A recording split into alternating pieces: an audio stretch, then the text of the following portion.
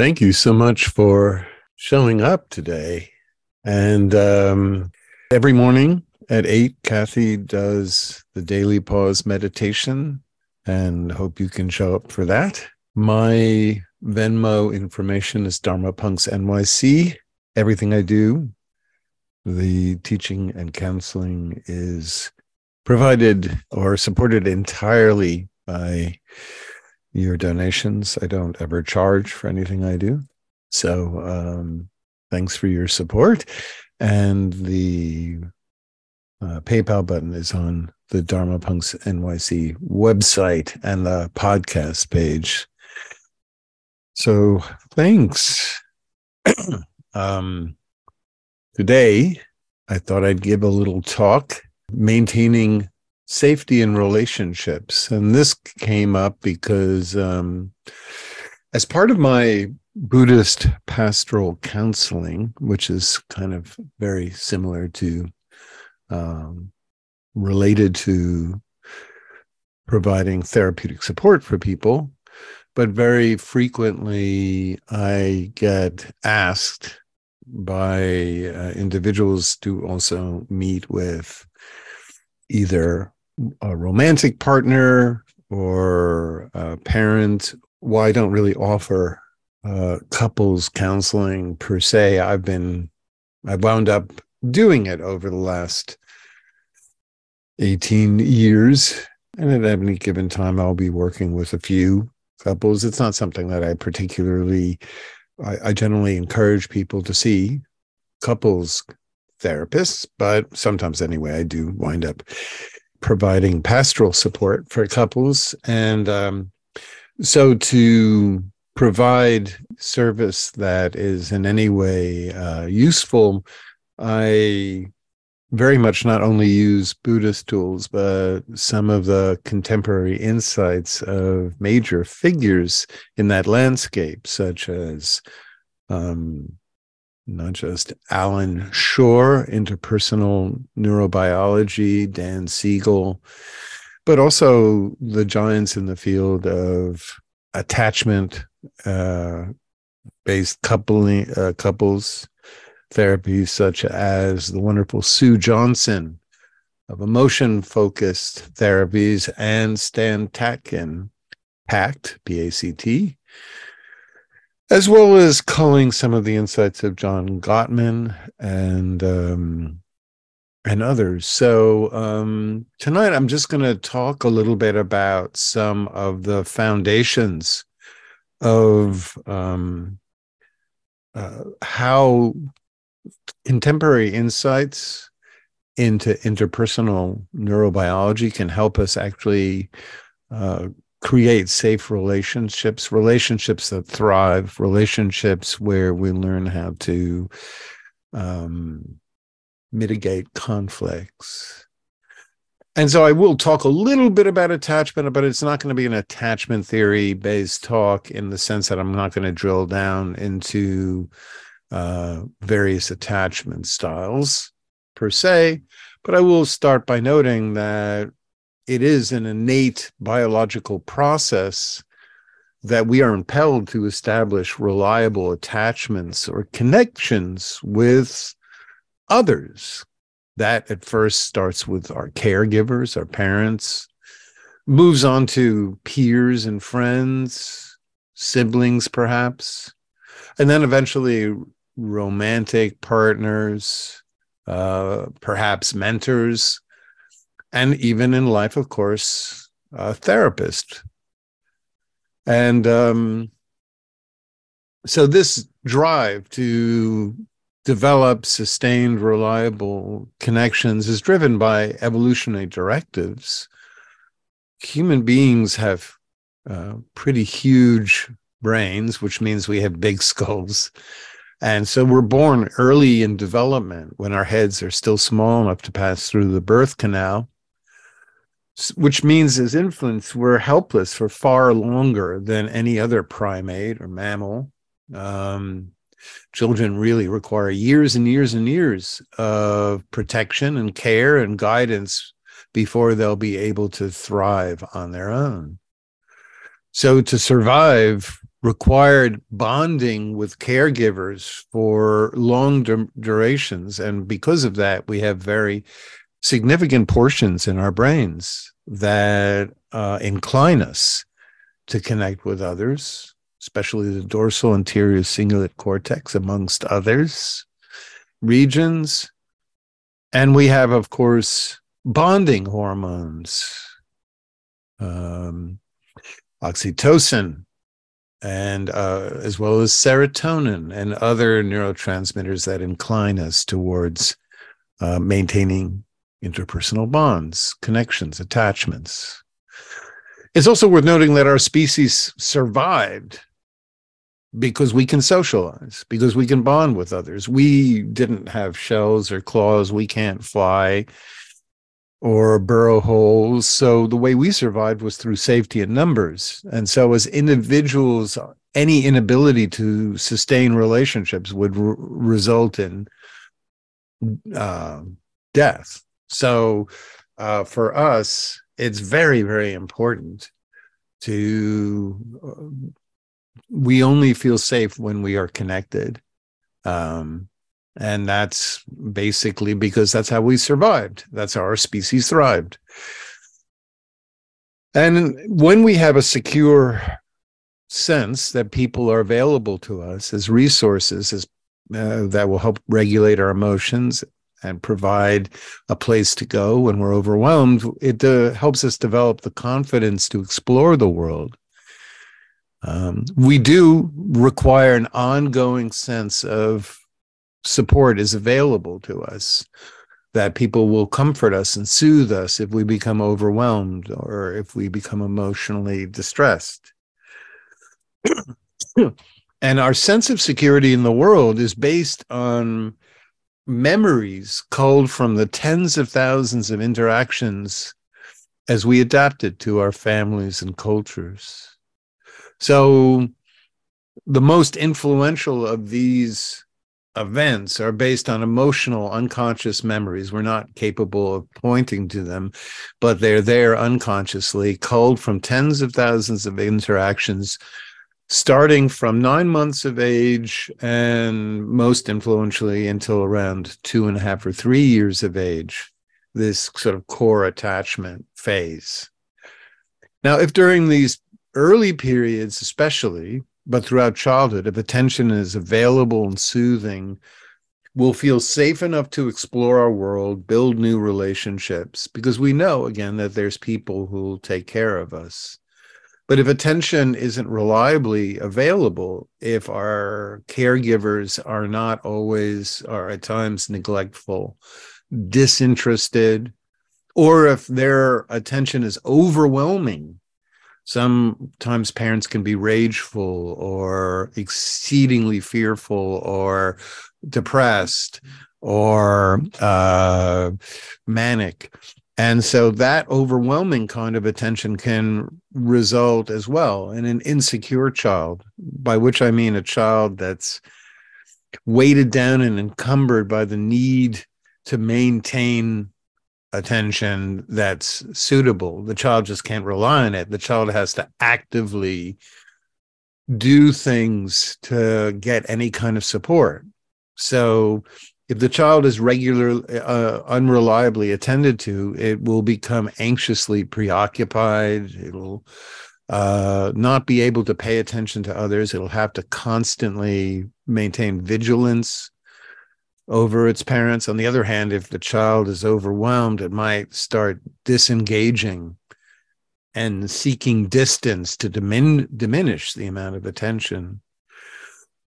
So over the course of childhood, the ways we receive attention, whether we have to work for it or whether it's just given to us, whether we can be relaxed about it or have to stay engaged, turns into lasting implicit behaviors. Implicit behaviors are behaviors that they're just automatic. They're not consciously driven. They're just part of our automatic behaviors. They're reactions. So So if someone, for example, starts to sense that a partner or a friend or a coworker is becoming disengaged and disinterested as we talk, we might talk faster. We might become more dramatic in our statements. We might start gesticulating more, or we might, on the other hand, just become sullen and give up. We might become angry. And all of these predilections or these tendencies are based on the earliest survival techniques that helped us adapt to our cultures and parents in childhood. These behaviors are generalized responses that we bring from us into childhood, into adult life, and they're there in all of our interactions with others, but especially in core attachments, people that we rely on, people that we go to for emotional support, people that we live with or turn to for care. And of course, the more emotionally wounding the memories from childhood, the more they will leave deeply etched, deeply influential memories that will turn into deeply influential impulses. One of the strongest is if a child feels frightened of its caregiver or scared, it will dissociate and freeze. It will shut down. And this survival reaction can become overly sensitive in adult life, just as the impulse to become emotionally dysregulated if we anticipate abandonment. And so, of course, the way we react to how others interact with us is very fast. And we'll talk a little bit more about it. It's very automatic behaviors. If we're insecure in our early attachment, we'll over rely on what's called self-soothing and self-stimulating behaviors. Those are auto-regulation, which means we won't turn to others over time if we feel distressed. We'll rely on games or TV shows or food to regulate our emotions, or cognitions, thoughts, fantasies to regulate our emotions. And really, this comes as a lasting impediment to emotional well-being, because all human beings are co-regulation first species. We are primed by evolution to first, when we feel distressed, lonely, bored, angry, frustrated, upset, to turn to others, to disclose our internal states to others, to help be soothed. We are not inclined, we were not set up, our brains were not essentially wired to check out from connection and seek a game or a TV show or food, or to just get lost in fantasies. That unfortunately leads to, on the one hand, it reduces the amount of social interactions. Insecure children can actually develop amazing imaginations as a result of this, like turning away from others, from support. They can develop terrific fantasies, which is why so many people who grew up in insecure childhoods wind up to be amazing artists. But on the other hand, auto-regulation and early neglect or early engulfment is also associated with feelings of core shame. There's something about me that's not lovable or not good enough. And that's why so many amazing artists who have incredible imaginations and creativity also can be exceedingly depressed and actually be suicidal or despairing. So Auto-regulation, relying on self-soothing and self-stimulating rather than learning to constantly seek out others and express our internal states, our feelings, our impulses, our thoughts, leads to a great sense of being alone in the world. And we wind up feeling more and more unique. And unfortunately, some children will even learn that abusive situations are better than no attention whatsoever, because if their childhood they spiraled between neglect and rageful or abusive parents, they'll choose the scary because at least it feels less vulnerable in some way to get any kind of attention. So one thing I'd like to say is that as mammals, we have lightning fast systems to spot the threat cues of other people. We're social species, and therefore all of the important emotional experiences, well, most of the important emotional experiences are interpersonal. Um, the sense that, that someone else might be turning critical or losing interest, or might be disengaging, will create in me or in all mammals a threat response.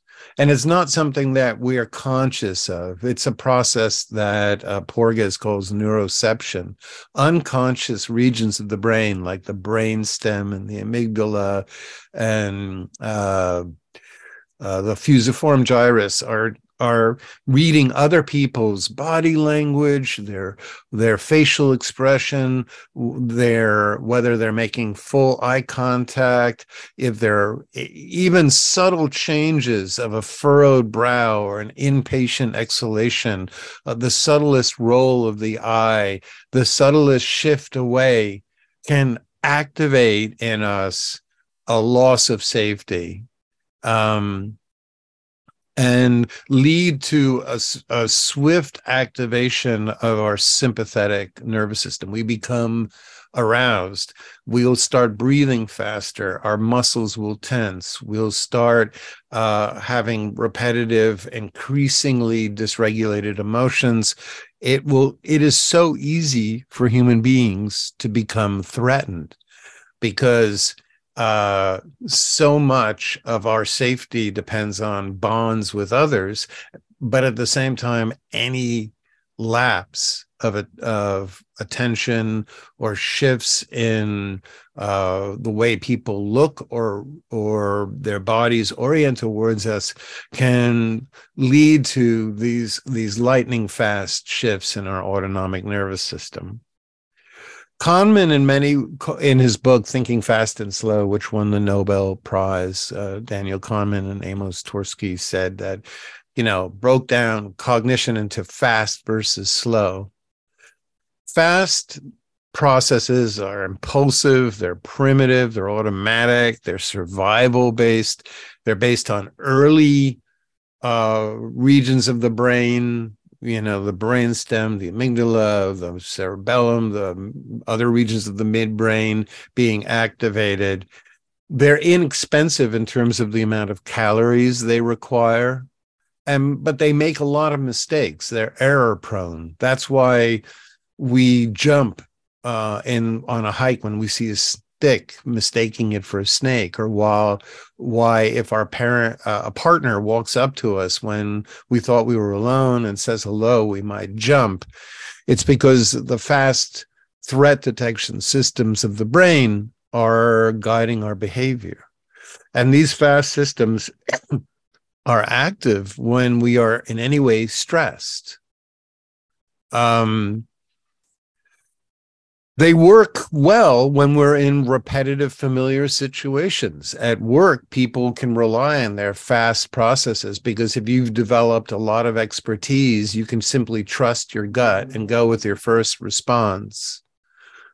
On the other hand, we also have very slow processes that are largely cognitive, top down. They're based on inhibiting our fast impulses. These are far more precise. They really recognize what's going on and correct errors, especially errors about other people. When we see that we've mistakenly assumed someone is criticizing us, that's when we're engaging in slow processing. But it's very expensive with calorie demands. You chews up glutamate and chews up dopamine, and it's only available. Slow thinking is only available to us when we feel really, really safe. The moment we're under any stress or threat, we're going to go back into fast processes, which are mistake prone, survival based, me first, screw everyone else, and constantly just defensive fight, flight. Ironically, when we most need to be thinking using slow processes, when we most need to be precise and accurate and be able to listen without reacting, is when it's sometimes most difficult, when we're in any form of conflict with an attachment figure. So the rest of the talk is going to be about how to establish safety so that we can engage in precise, slower, careful, engaging, bonding activities. It's very important when there's any conflict or any unresolved issues to, at first, never ambush a partner. But if we realize that there's some degree of activation in us, to set up a mutually agreed time, but never just launch in. Even if we feel enraged or we feel abandoned, it's really important to say, if someone's ambushed us, to say, I'm sure it's important, but not now. I need to be able to, set myself up. I need for listening, and never be ambushed. Always say, I'm sure this is important. Let's find a time for this. If it looks like it's going to be critical or conflictual or in any way a difficult conversation, make a pact, never to just launch in, but always to ask first. And you'll see why in a second. It's also important never to go in with a list of demands, but it's essential to check first if our body is in a safe state, if our bellies are relaxed, if we are exhaling slowly. This is basic mindfulness practice. Open up our chest, arms, make sure that we are in a state where we're not moving too fast. I titrate, moving slower. Take in safety cues from our environment, because if we don't feel safe, we won't be able to listen, and nothing positive will happen in a conversation. And then we also need to devote full attention to our partner, to watch to see if they are in a safe place. Because if they are not safe, if they're not secure, you will never be able to persuade them about anything. Someone who doesn't feel safe can never be persuaded into anything. It's hard enough to change or to get through to another human being, but especially when someone doesn't feel safe, when someone feels threatened, they may agree to do something, but it will no way really lead to any significant change. They will simply be agreeing to get out of the conversation. And then most likely everything will return right back to the way it is without any resolution. So it's important to make sure that both we and them are safe. Again, that means our body's relaxed, our bellies are soft, we're exhaling slowly, someone is is in an open space, is not hunched over, not disconnected, not looking down at the ground, but people are looking forward or up, are in a space where they are clearly open and receptive. In Buddhist mindfulness, this is external practice of mindfulness, studying the detail of people's bodies, scanning their bodies, their vocal tones, noting, if you can, what their emotional state is. Again, if your partner isn't secure, there's no way you'll be able to persuade or convince them of anything. All their resources will be focused on protecting themselves. And it's important to remember that even the slightest shift in body posture or attention can activate a significant shift in a person's autonomic nervous system.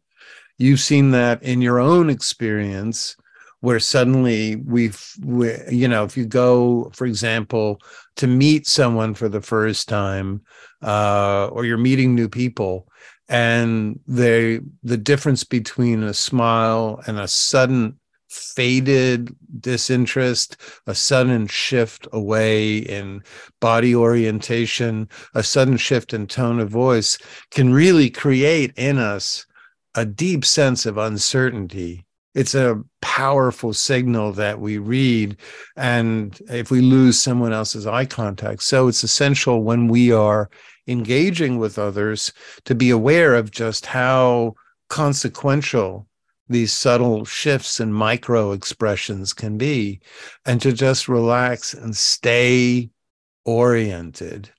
If we start not paying attention and listening in our minds, guaranteed they'll pick it up. There's no way to start getting lost in thought without another human being sensing it.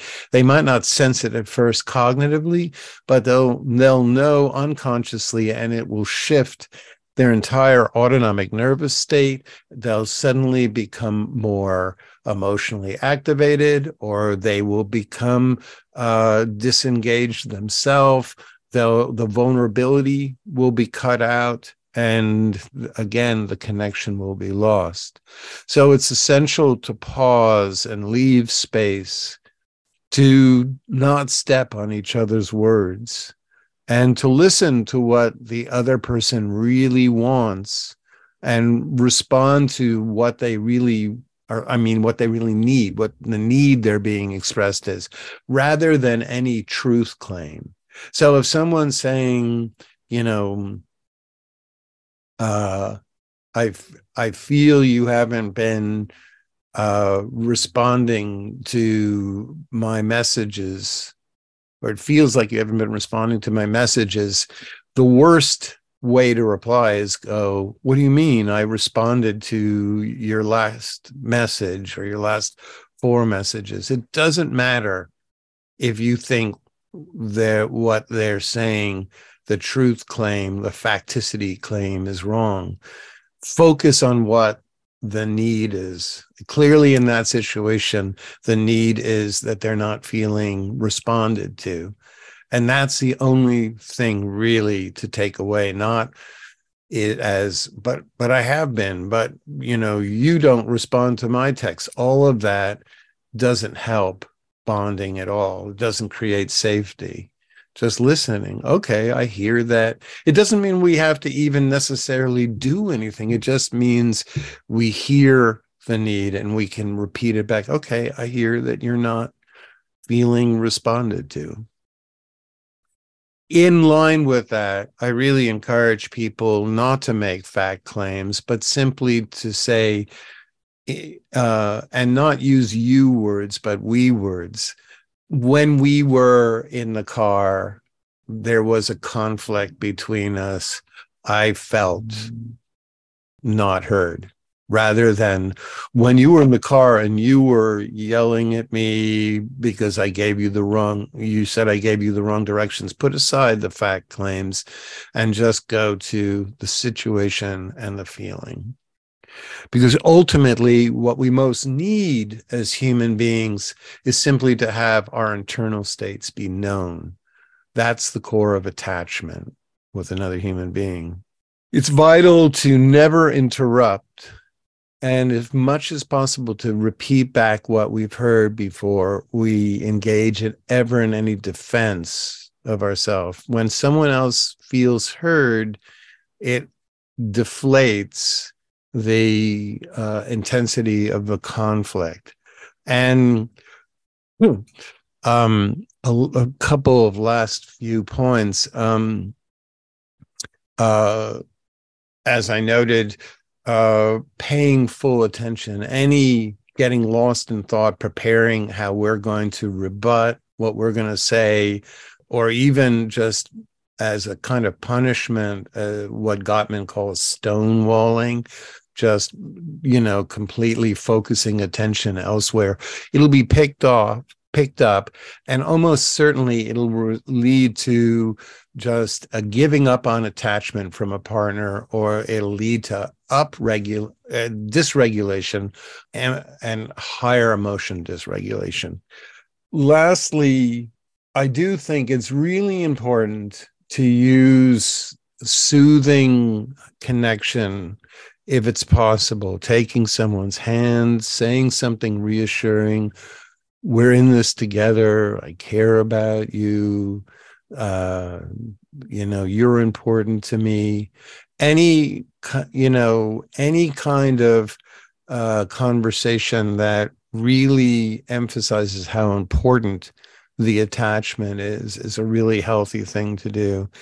And finally, the most reparative device that establishes safety is being willing to apologize for any errors that we've made, even if deep down inside we believe that our partner has been more and more burdensome or difficult. No matter how much we feel that the fault belongs to someone else, the simple offering of,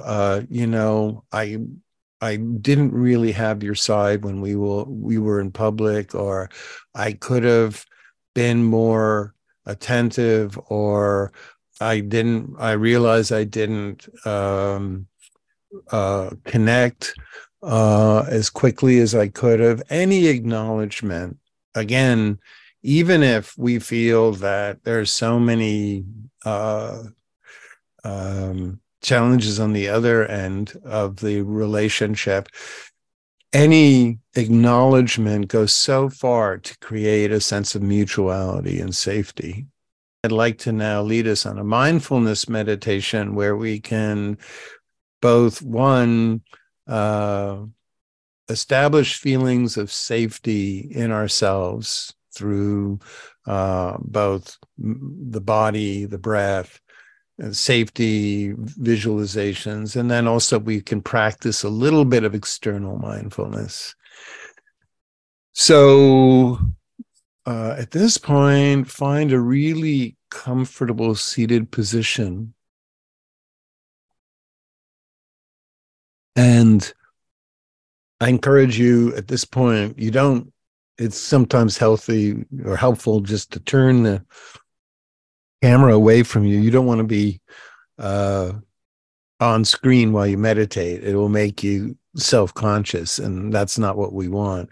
So meditate away from the screen so that you don't have to feel seen.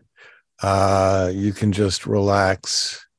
And what I'm going to encourage is closing your eyes if that's the way you like to meditate. If not, you can leave your eyes open, but try to look at something close by rather than allowing your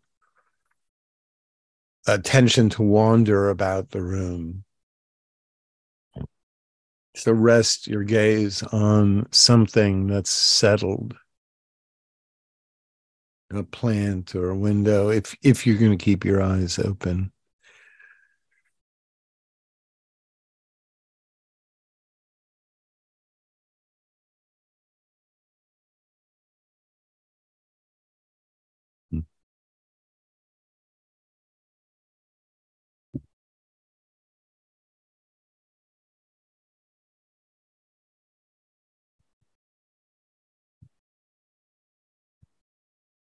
So let's bring the attention to some soothing sensation in the body, if you can find one,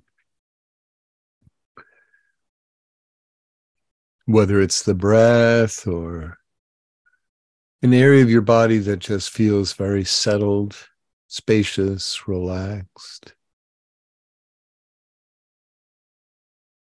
Just land in a place that's comfortable. If there's no really comfortable spot, find the most neutral.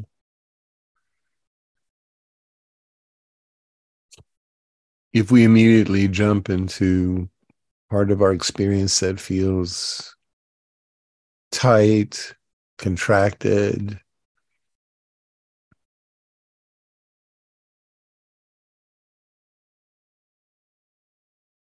it will not be, the practice will not feel like a refuge, like a source of ease and comfort.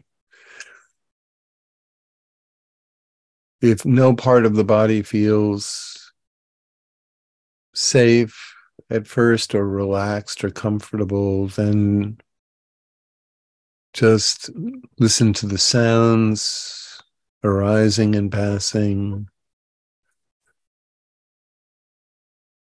Be aware of the external sensations of the body and the layer of the skin, muscles, contact sensation with seating, or if you're lying down with your back.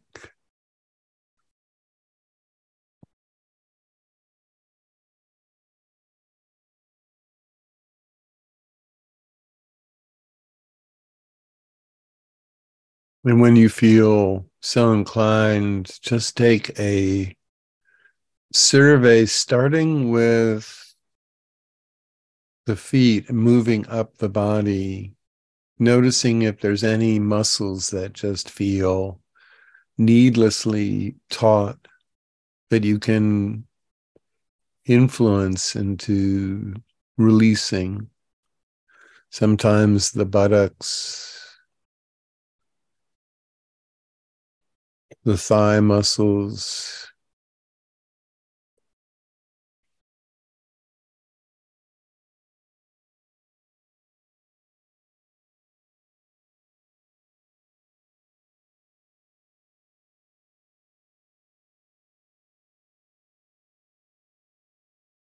releasing any habitual clenching in the toes, moving up to the hands, making sure that they're just fully released, not fidgeting or held in tight, grasping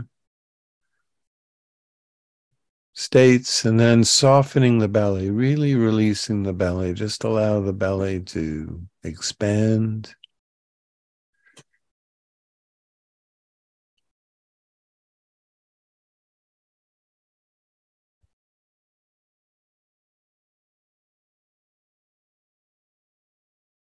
Rotating the shoulders up and back and then dropping them so that the arms really fall away from the ears.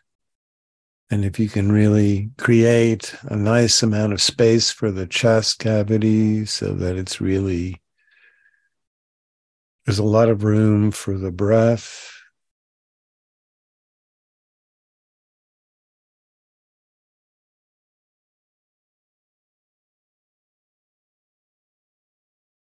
Releasing any clenching in the jaw. If it's available, a subtle, serene expression on the mouth.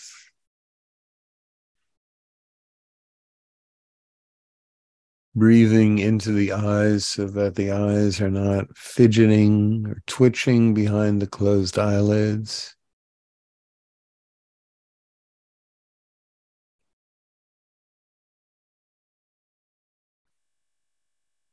And see if you could imagine very gently massaging your forehead so that any tightness, holding, contraction of those micro muscles are released.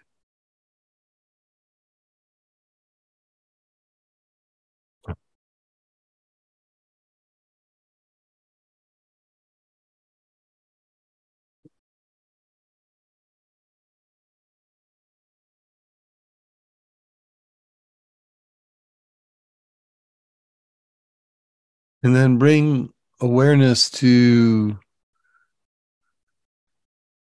the movement of the inhalation and exhalation in your body. For some, it's most apparent as air enters and leaves the tip of the nostril. I prefer personally the feeling of breath expanding, the inhalation expanding the belly, and then as the breath energy moves into the body, it moves up and expands the chest. And then as we exhale, the expansion releases and subsides, and then the energy moves down the torso back to the belly, which then releases after the initial expansion. So it's like a wave of water arriving to shore and then drifting away.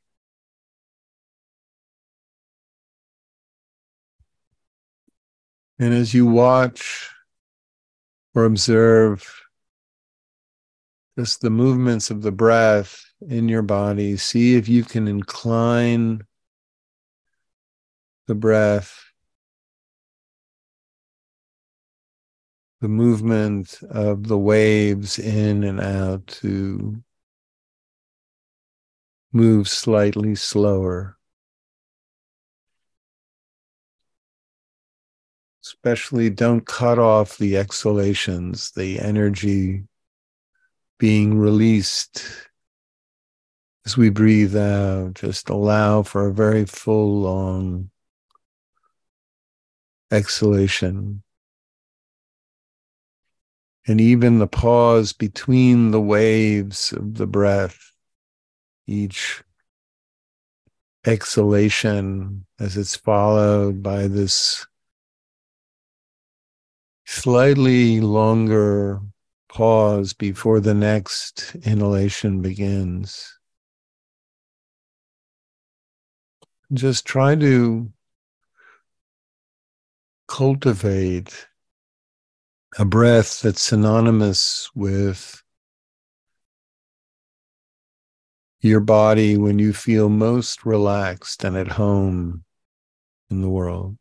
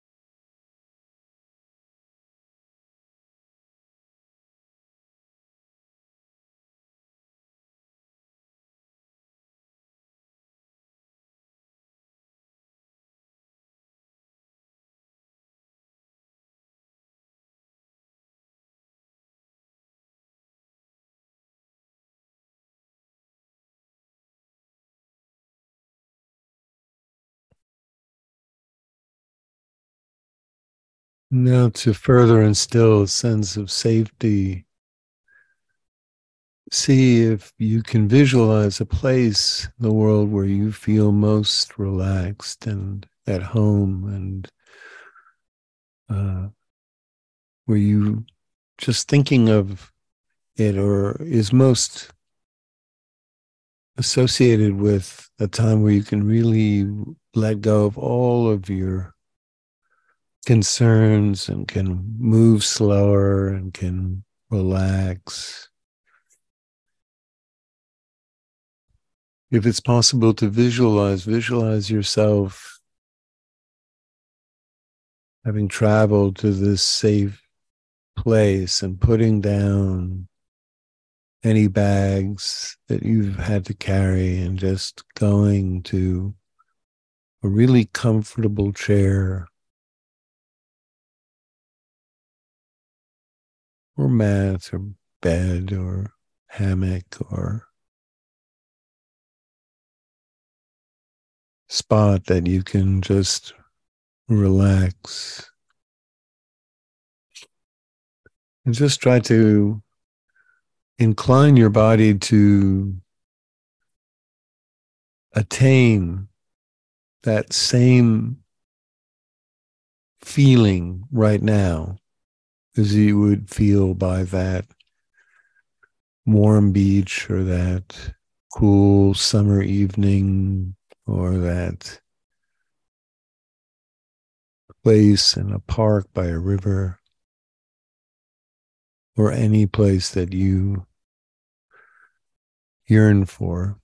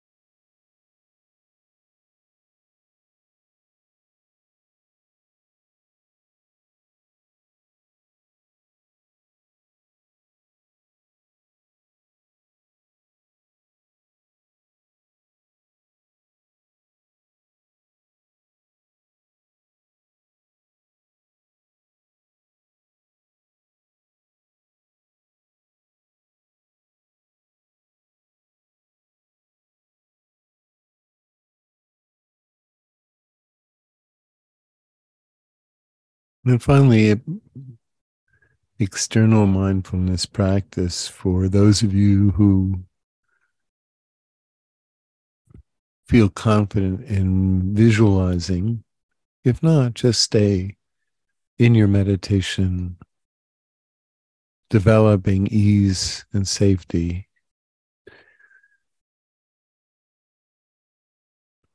But if you can visualize a partner or someone who's important to you, and first conjure up an image of a time or an example of what they look like when you feel most distant from them, most disconnected, most at odds.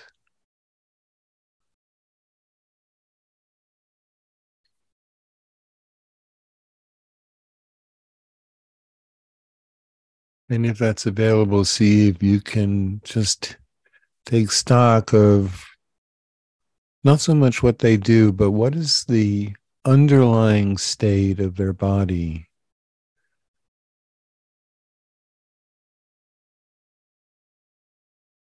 from all of these interactions you've had. What do you sense occurs physically that signals when they're no longer fully present or engaged, or when they feel threatened?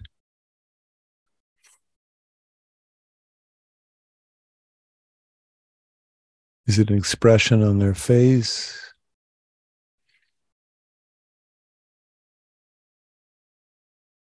in their shoulders?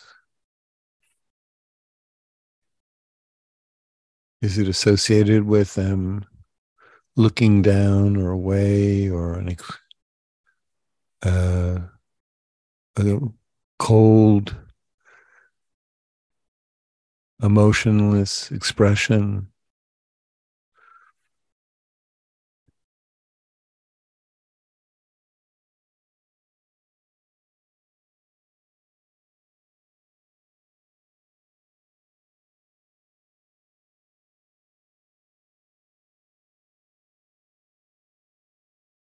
If anything comes to mind, just make a note that these are some of the signs that someone is not in a state where we can get anything accomplished.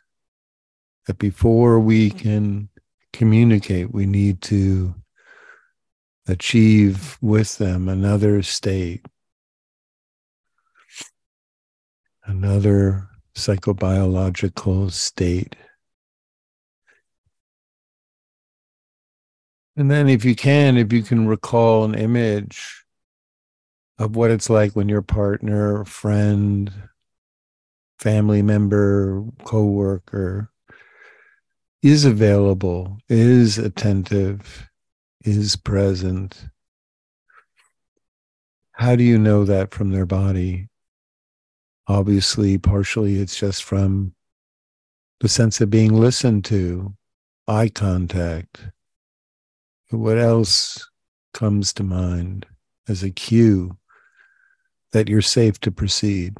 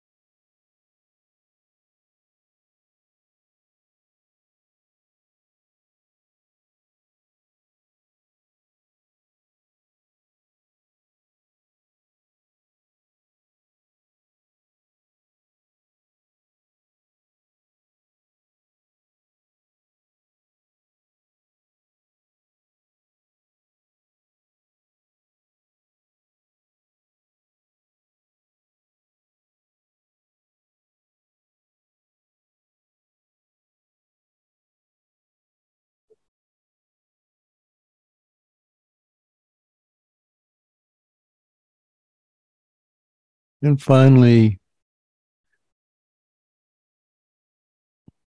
if you have any clarity on what are the signs of this important person being emotionally unavailable versus being available, what is it we haven't tried? What is it we could lean into as a way to help them feel safe so that we can really communicate? How can we restore them? What haven't we explored?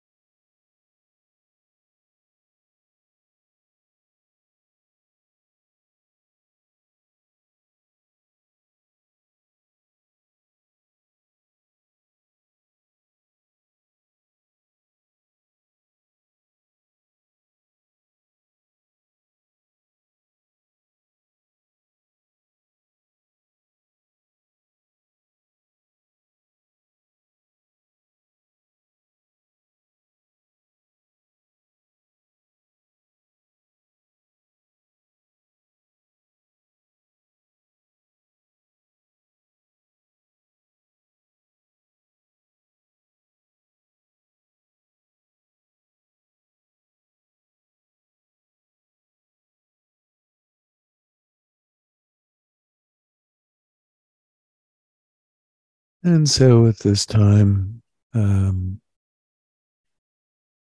we'll bring our meditation to a close.